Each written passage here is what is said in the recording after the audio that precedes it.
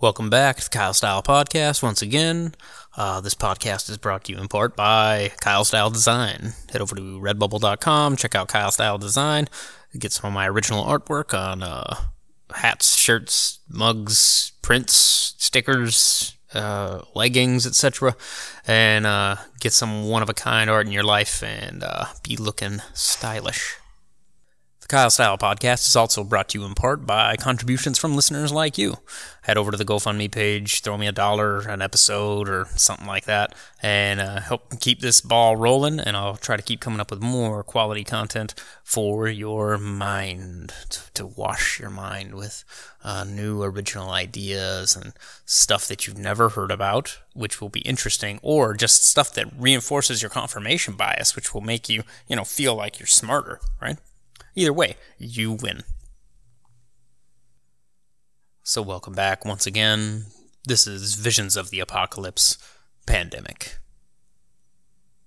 Now, when we're talking about apocalyptic fiction, there's a big realistic threat from pathogens and bacteria and viruses and maybe bioweapons, right? That just like a neutron bomb, similar to an atom bomb, right? A neutron bomb just sort of sends out a pulse of energy and kind of wipes out people but leaves all the infrastructure.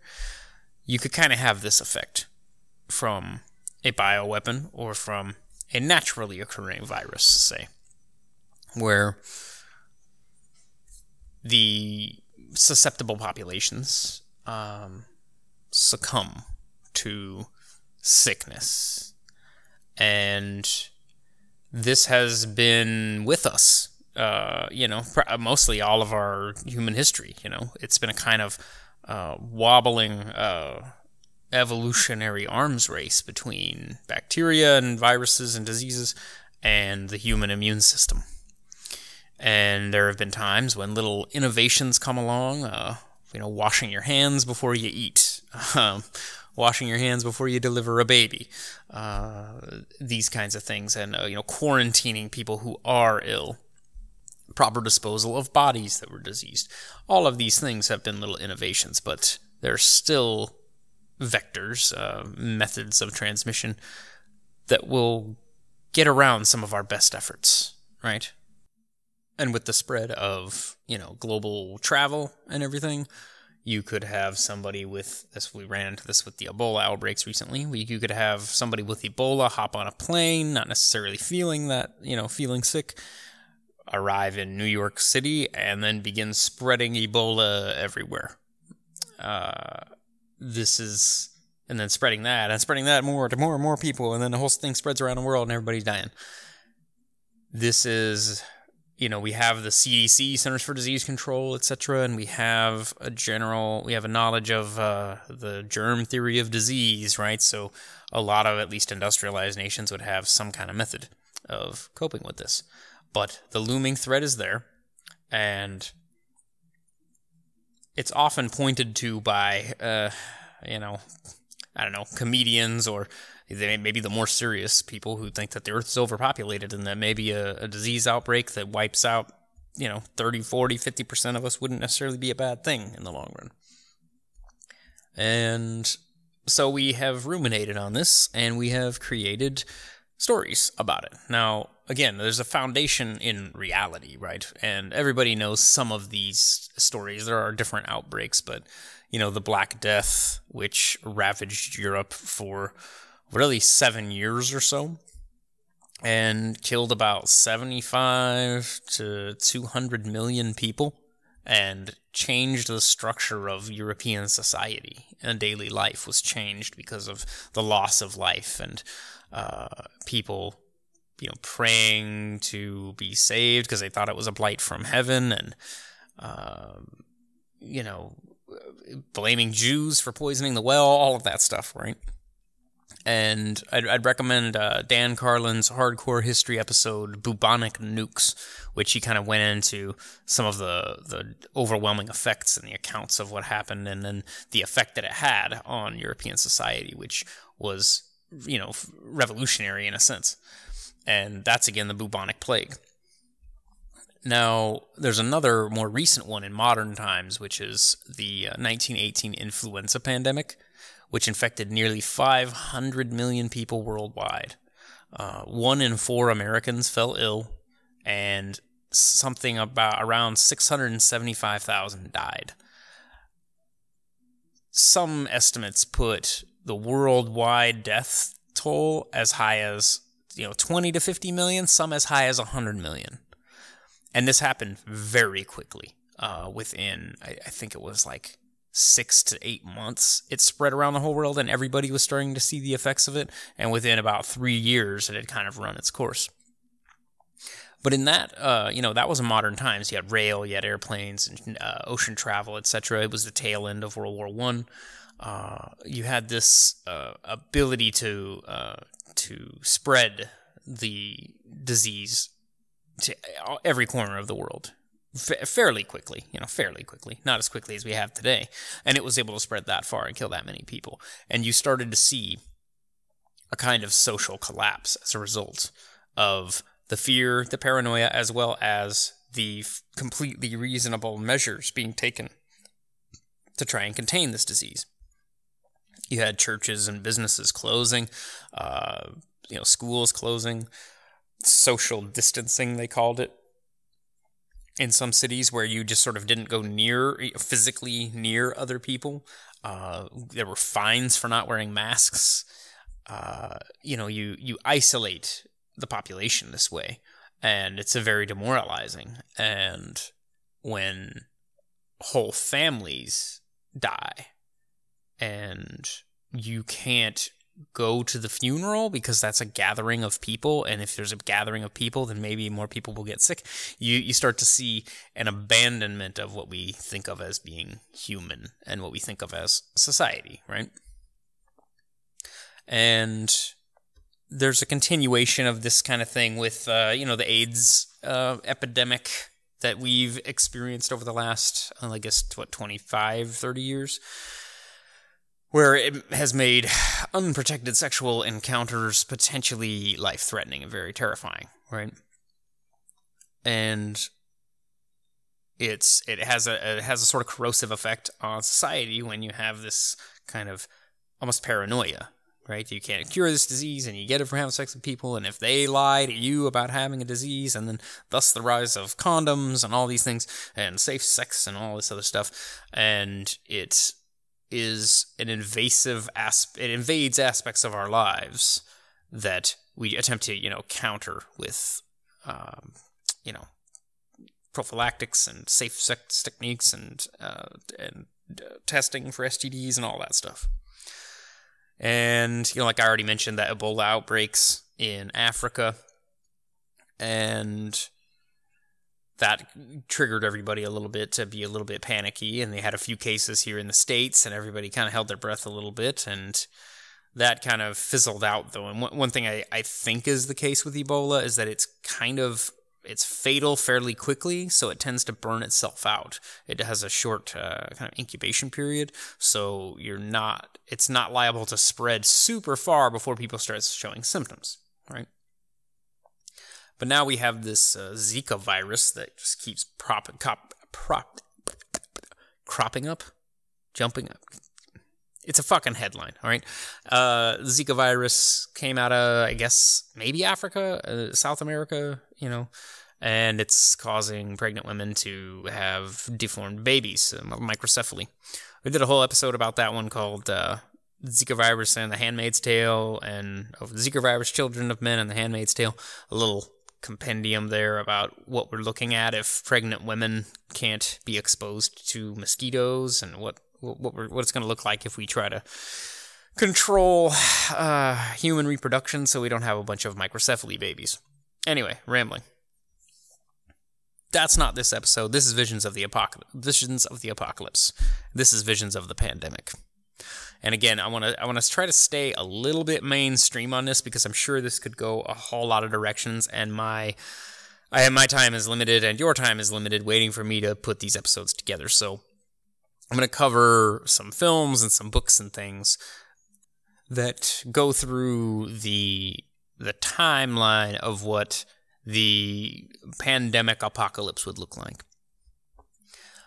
And I want to give an honorable mention to a nonfiction book called The Hot Zone from 1994, which was kind of a nonfiction thriller that explored some of these, Ebola-type viruses and gave descriptions of what they look like when somebody actually is kind of succumbing to the disease, and it's pretty horrific.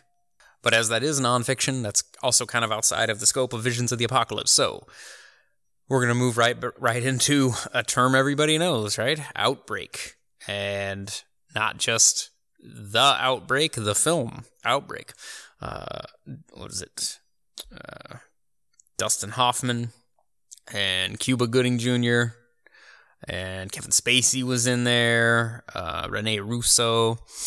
And a little monkey gets, carries the disease from another monkey, and he gets captured, and then he gets brought as a pet to the United States, and then he gets passed around, and then the disease keeps spreading person to person.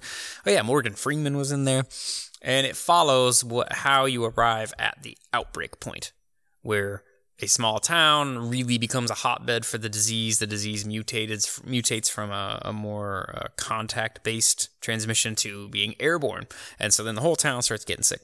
And they don't have a cure, and they have to quarantine the whole town. And it sort of brings up an ethics of what levels can you go to contain people who may be infected with a deadly disease. Military is used. Isolation, families are separated from one another in order to kind of try to quarantine this, and they have to systematically test everybody, and it leads to ethical conflicts in the story, of course. Now, spoilers for a 21-year-old movie. Cuba Gooding and Dustin Hoffman save the day, and they find a cure for the disease, and I think they even cure the monkey. I don't remember.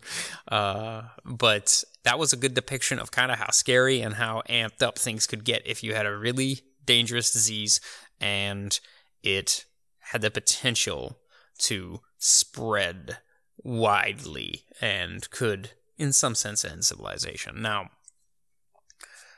there was a 2011 film that was a little similar, but it was a little more, I only saw it once, it was a little more artsy. It was called Contagion. It felt a little more artsy. It was a little less actiony. It was, Matt Damon was in it, and was it Gwyneth Paltrow, I think? And they did an interesting thing at the beginning and the end where they showed how an infected person touches a surface and another person touches another surface, and then it transmits between person to person to person, and that's an interesting way to portray and sort of demonstrate how diseases get transmitted, right? And that one had a little bit of that societal collapse thing in it, at least partially, where things start to get a little rough and people start to get paranoid, and you start to have that breakdown of society where there's the isolation, the social distancing, and it's very, it's very paranoid, but it's also accurate. It's for your own good, but it is invasive. And that's sort of what it starts to look like a police state, but it's for your own good. Right? And it's for the good of not spreading the disease. And people would do well not to trust each other, essentially, when they might be carrying a dangerous disease. Now, there was another one which comes from another angle, which is the Michael Crichton book from 1969, The Andromeda Strain. And that was made into a movie. Now, I think I read part of the book. I don't think I read the whole thing, but I remember reading part of it. And I remember seeing the film, though. And this was it's an interesting form of the pandemic anyway, or at least the outbreak of the pandemic, which is that a satellite kind of comes back down from outer space, and it has some space bacteria in it, and the space bacteria is not, it's like crystalline, it's like a silicon based kind of life form or something, and it starts to evolve and change really quickly, and it is lethal to humans, and then it isn't lethal to humans, but it can just destroy stuff, and it kind of is like an alien life form. That's almost an alien invasion story. That's a separate episode of Visions of the Apocalypse, but that one was it was creepy because it would cause an almost instantaneous coagulation of the blood. So basically, everybody's blood just hardened in their veins, and the only people who were immune were kind of like on drugs and things, and then the drugs they were on would counteract the effects of this crystalline alien disease, right? And starting, we'll follow this one too, which is the 2008, what's her name? Julianne Moore and Mark Ruffalo film Blindness. Now, Blindness was one of these movies that I thought didn't get a fair shake. Like it kind of came and went, and is kind of pretty great in my opinion. It has some very dark and very intense moments, but it was very good, and it covered that societal collapse aspect, right? And I'm going to include, that's kind of the last one in this the outbreak section, because it shows the patient zero, and it shows that kind of spreading. Now, I was hesitant to put this one in because it's not specifically said that it's a disease, and the whole world tries to find what to do about this, but they can't find a cure. And I don't know if I think they said that it's not really a disease, it's just sort of a thing that's happening. So I was hesitant to call it a disease, but in the way that diseases behave, it gets transmitted from person to person. And in the story, Julianne Moore is the only person who isn't affected by it for whatever reason.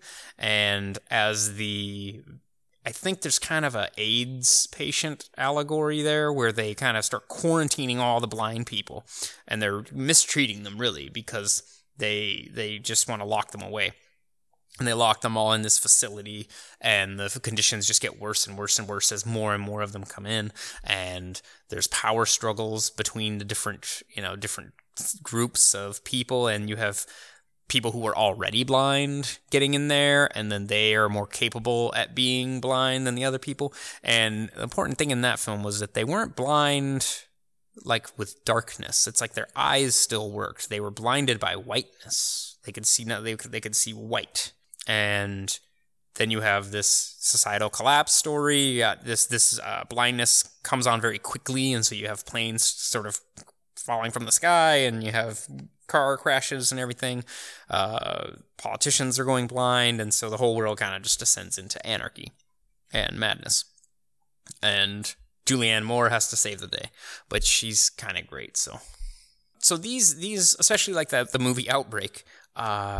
You wrap the whole story up before it really takes off, right? And you have to reach this critical mass point where so many people are dying that you have to implement that social distancing, and you have to implement all that quarantining, that police state authoritarian measures kind of thing, right? And we, aside from that 1918 influenza outbreak, we haven't seen an outbreak really like that.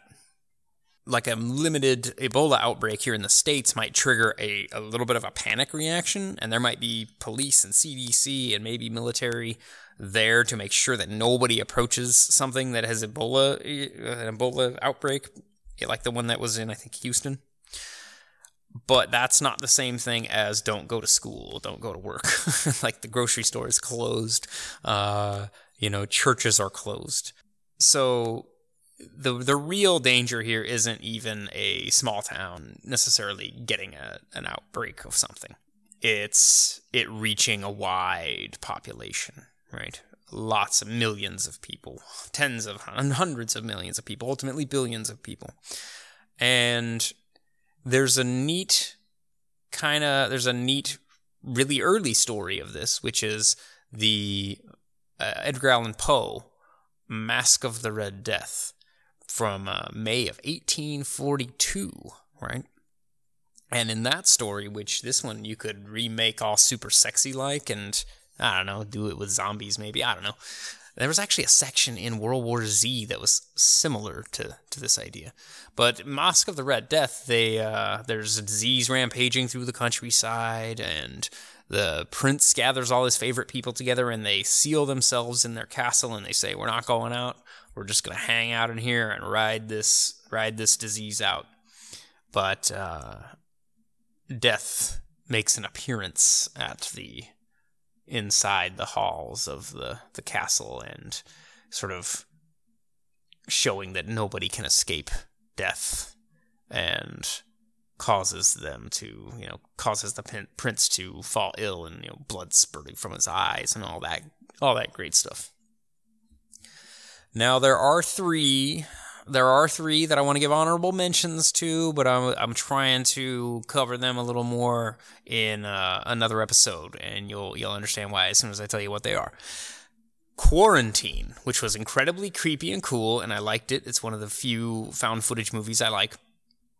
It was very grainy and cool. And I guess you could mention REC, R-E-C, Record, which was the Italian or Spanish version that Hollywood then hijacked. I haven't seen that one, but I've heard it's good, maybe better.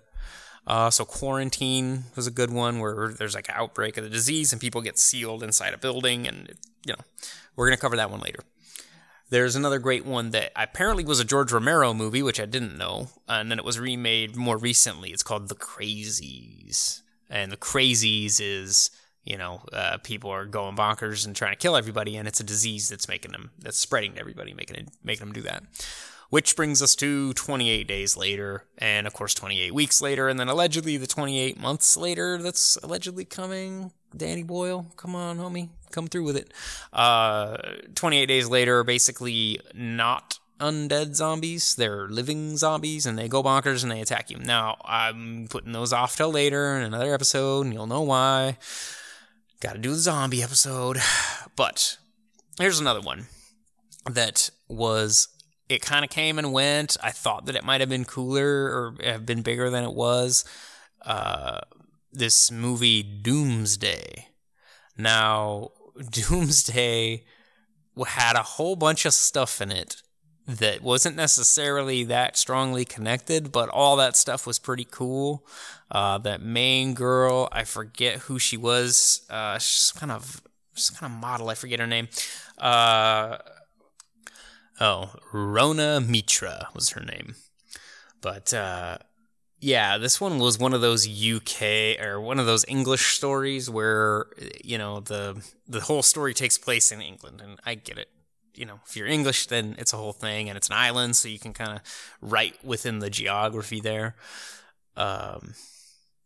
But this movie was interesting. It had Bob Hoskins in it, and but Rona Mitra was Eden Sinclair, and she's a cop in the south of England, and in the north in Scotland is where this disease outbreak happened, where people get covered in these boils, and they're highly infectious, and they built a wall, and in the words of Malcolm McDowell in the intro, he gives a whole info dump about the wall stood 30 feet high, armed with machine guns, and they built this wall to keep the Scottish out. Well, Scottish, they basically built a wall to keep the Scottish out. They're all diseased, and they just hope that the disease will burn itself out while they hide behind the wall.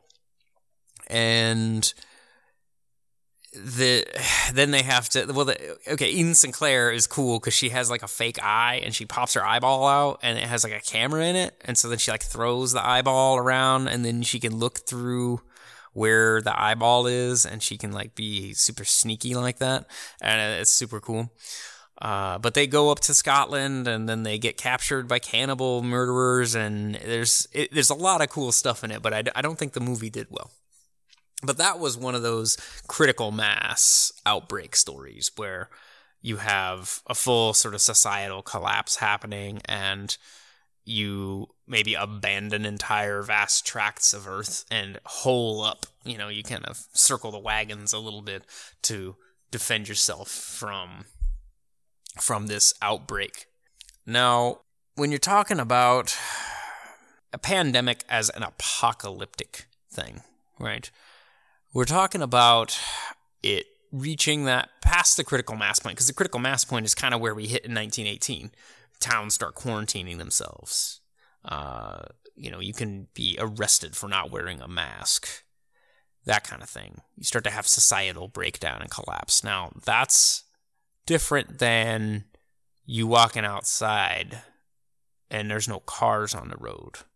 There's no planes in the sky. There's nobody else around. Because everybody's already dead. Right? And this has been done a wee bit in... it's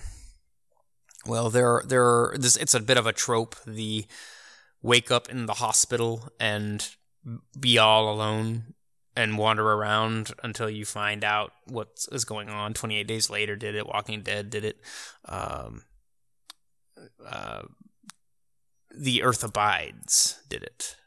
And The Earth Abides is a book from, I think it was 1954, I think, where it follows that trope. The guy gets bit by a rattlesnake out in the woods, and then he goes back to his cabin, and he tries to suck it out, and he's just kind of sick and laying there for days. And while he's up there, it's been weeks and weeks since he's checked in with anybody, then he doesn't know.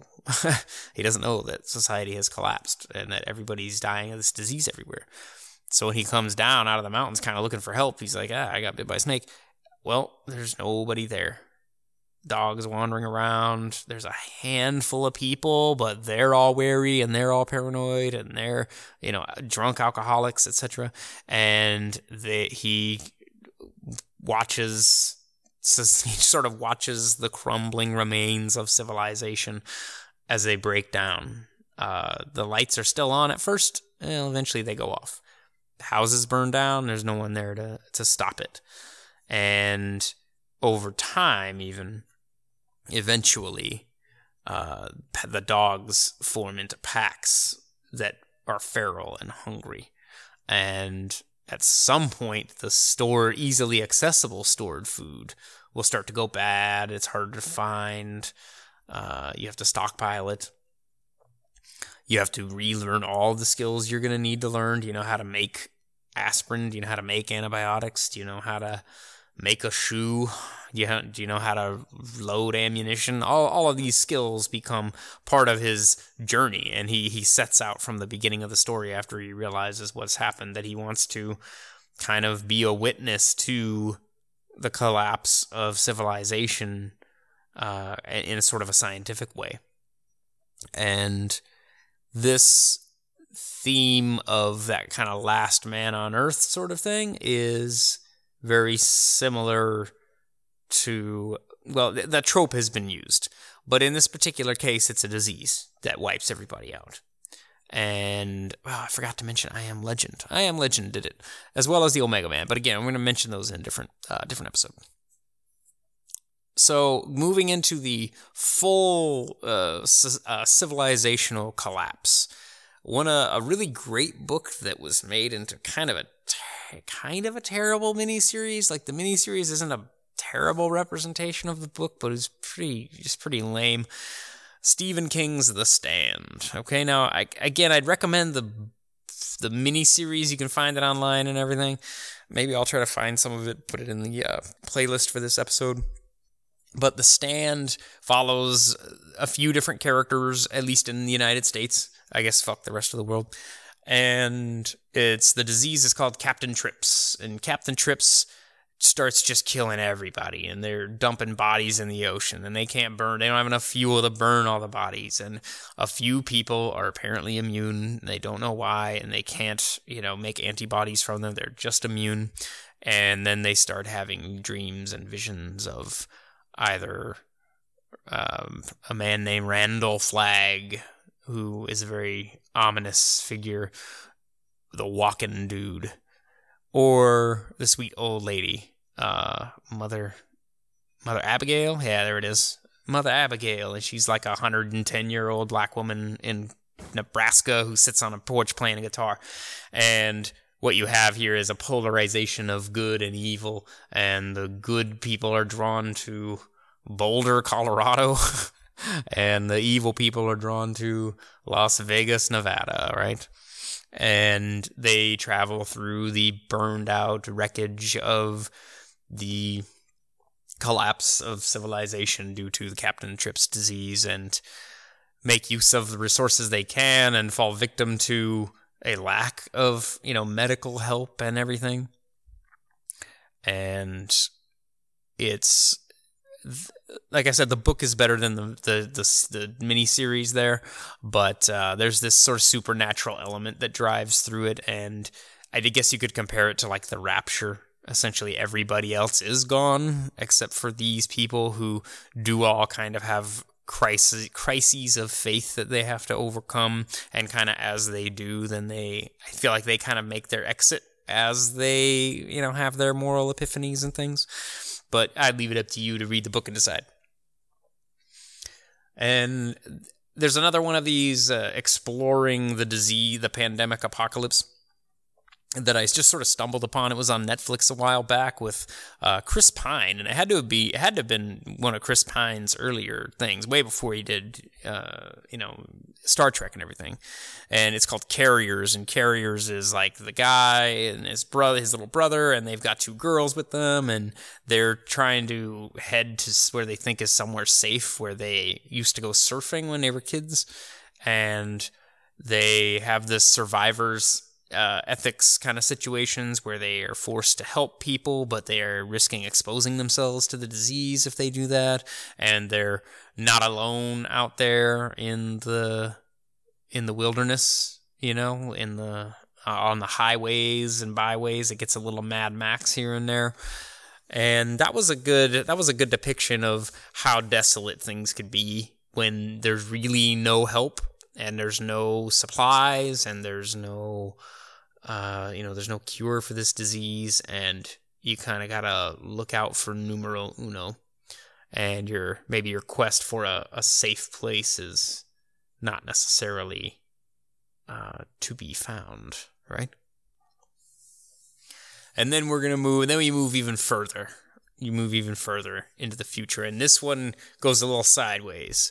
It was 12 Monkeys, starring Bruce Willis.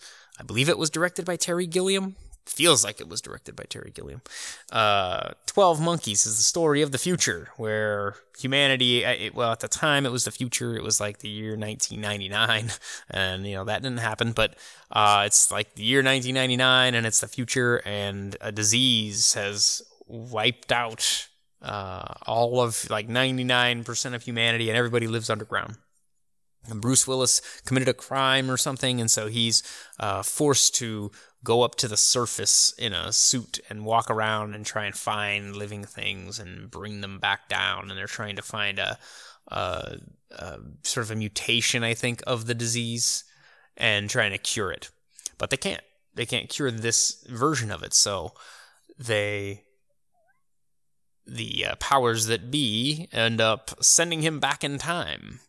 And he then encounters a really great, insane Brad Pitt, who, if you cross him, he will have you shaved, sterilized, and destroyed. And it's an exploration of kind of multiple parts of this, right? It's like there's the outbreak part, the immediate outbreak part, where you see how it actually happens. And Bruce Willis is a time traveler, so he's trying to, he knows it's going to happen, so he's trying to prevent it. But then, how time travel movies usually go, and it results in a beautiful series of shots where he's walking around with the hazmat suit on, and the zoos have been emptied, and there's lions roaming around and giraffes and things, and the sounds are reverberating through our empty cities, and it's sort of like a return to the jungle, right? It's a return to the primitive. And that one. Maybe I should have ended on that because that seems very poignant. 12 Monkeys, you should check it out. Apparently, Sci-Fi Channel made it into like a new miniseries thing. I don't know if that's an abomination or not, but the 12 Monkeys film was great, right? But I'm going to end on this one because I don't know really where else I could put this one in. Cyborg. Cyborg was a 1989? Cyborg, hang on. Cyborg, 19, damn it. No, Jean-Claude Van Damme. Yeah, so Jean-Claude Van Damme in the movie Cyborg, 1989, starring opposite some really huge buff, like half-black dude with crazy blue eyes, must have been contacts, but he's like a huge dude, and Van Damme looks like a little dude next to him. Van Damme has like 5 lines of dialogue in the movie, and he's, unintelligible. Like, I am a slinger. That's what I do. I get the people out of the city. Just, you Dutch bastard. Belgian? Dutch? Whatever. Anyway, Van Damme is like a hand-to-hand combat killer. This movie has so many stabbings. It has like club beatings, breaking necks, and Van Damme, of course, doing jumping, spinning roundhouse kicks to the face, and he just brutally murders, like, I don't know, like 20 people at least. I mean, they're attacking him, to be fair, but the whole world is laid out in about 3 lines of monologue at the beginning of the movie where I forget the villain's name, but he's an intimidating dude. He is the one talking about how there was a collapse of civilization. So that happened first. And then you had the plague, the living death. And so scientists in Atlanta, I'm assuming it was a reference to the Centers for Disease Control in Atlanta, even after the apocalypse, they send some guys with a cyborg, a human android robot, and she is downloading information from a computer in, I guess, New York City, and storing it in her, and she's going to go back to Atlanta, and then they're going to have a cure for this disease. Well, the villain doesn't want that. He can't have that, or if he wants it, he wants to have the cure so he can just rule over everybody, and he'll cure you if you give him fealty. So he has control. He captures the cyborg, and then she's gonna like go with them because she's just trying to go along and get the cure. Van Damme finds out about this, and he's already got beef with this dude, and they fight it out, in multiple settings, and Van Damme gets crucified at one point, but all of this crazy violence is essentially over the cure for the disease that's ravaging the last of humanity, and you have to stop the disease from wiping out the last of humanity, right? So that's like about as far out as I can really see going with pandemic apocalypse stories, and again, it's basically Mad Max with no cars is what Cyborg is. There's no cars, but it's like Mad Max. There's crazy masked characters in the wastelands, and they murder each other. So I wanted to recap, of course, because we deal with cold season and flu season, and people buy drugs, and they have their sick days, and I don't feel good, and then you have Ebola and things where you're like shitting your guts out and you're dying, right? Well, I was listening to a Radiolab podcast about this recently, that there's just this ever-increasing arms race between the microbes we know exist that are deadly to us, pneumonia and AIDS and even like staph, MRSA and stuff is starting to run rampant, right?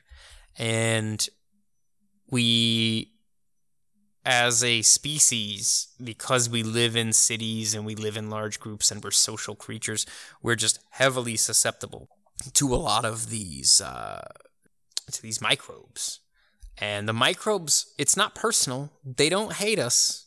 They just destroy our bodies. They just destroy our cells. And they're not necessarily like trying to do it. They don't hate us. They're just living. The way we live and we eat other creatures to survive, they just live and just destroy mammal cells, you know? And then we cough on each other and spread it around, and it just keeps living. And that's almost worse, because it's just blind. It just wants to expand and multiply and infect further as far as it possibly can. And in the meantime, it's killing your children and destroying your civilization. So, I don't know, keep that in mind when you're thinking about the CDC, when you're watching the news. Every time people are talking about Zika virus and all these things, just keep in mind that it's a matter of vectors, and it's a matter of how fatal it is.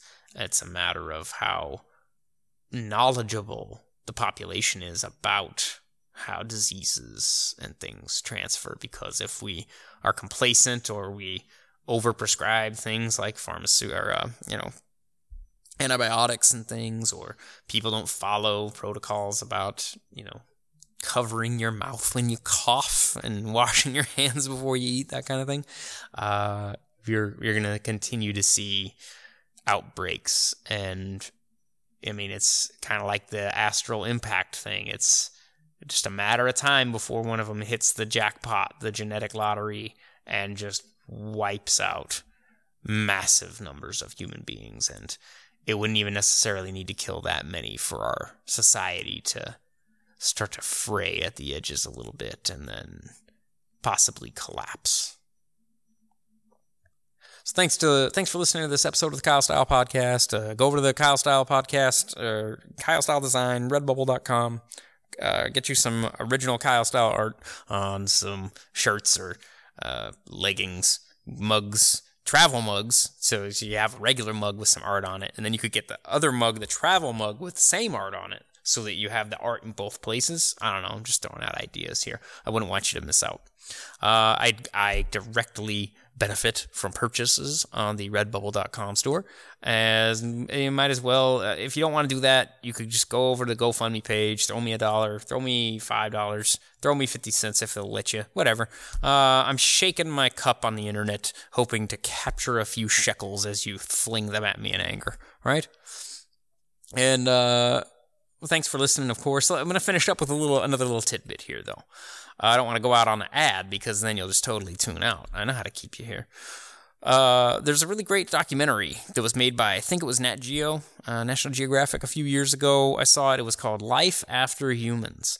And this is one of those ones where the nuclear war scenario devastates everything. It could potentially change the entire ecosystem. Astral impact, same thing. And then, technocalypse, that kind of thing, that could really ravage everything. Disease has the ability or potential to wipe out everybody, but like a neutron bomb, like I said earlier, it leaves everything here. Aside from maybe fires and some crashes and things like that, everything else is still here. And if you came along 50 years later, there would just be maybe some dried husks and mummified corpses around, and all this stuff everywhere. And if you were a lone survivor and all that, well, you got all the stuff you ever need. You got all the cars, you got all the guns, all the food, everything. But maybe it doesn't kill the animals. So now you do have all animals roaming through the cities. And I don't know, if they get out of the zoo, you got elephants running down Park Avenue.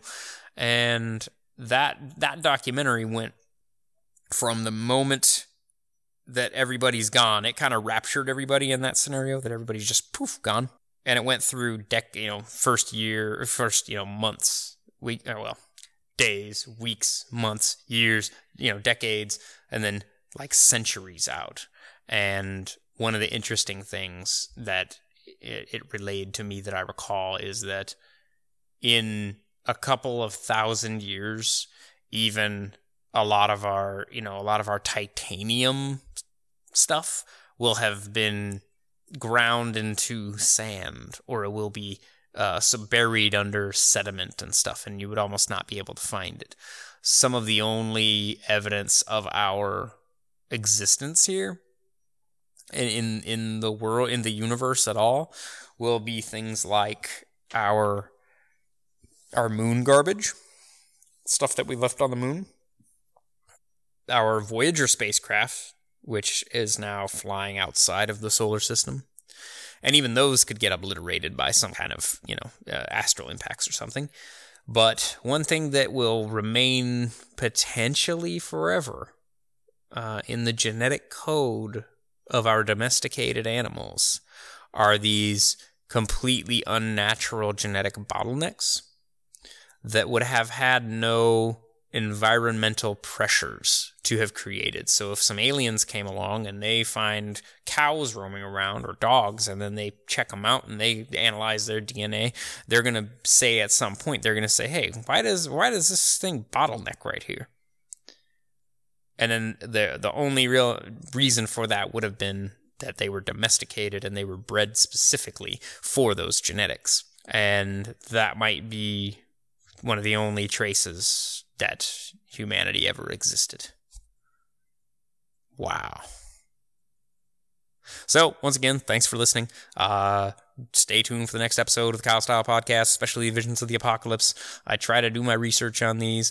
Redbubble.com, Kyle Style Design, GoFundMe page. We'll see you again on the next episode. Thanks for listening. Bye.